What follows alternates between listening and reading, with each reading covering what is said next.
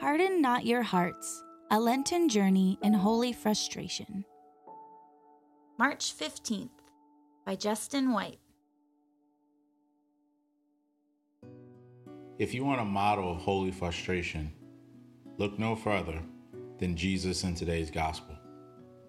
I don't blame him. If we turn our eyes and ears to Matthew chapter 22, we see Jesus answering many questions from both the Sadducees and the Pharisees, who had plans to trap him in his words. Jesus sounds fed up with the trickery from the leaders, not because of any ego or pride, but because Jesus knows that the focus should be on the liberation of the people, not the solidification of power and reputation. Power and reputation can be dangerous realities if not tempered with humility. What if the Sadducees and Pharisees conspired to work with Jesus and not against him? What if they allowed themselves to understand that Jesus was speaking on behalf of the same people that they vowed to teach, protect, and care for? We've seen this in our own times, people advocating for themselves and others, only to have their lived experience questioned. Come on, Justin.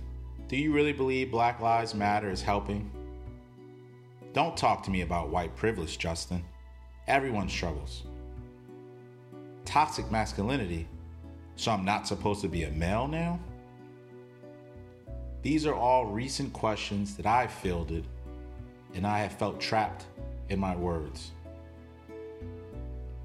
We lose so much when we deny the reality of another person's lived experience because it challenges ours.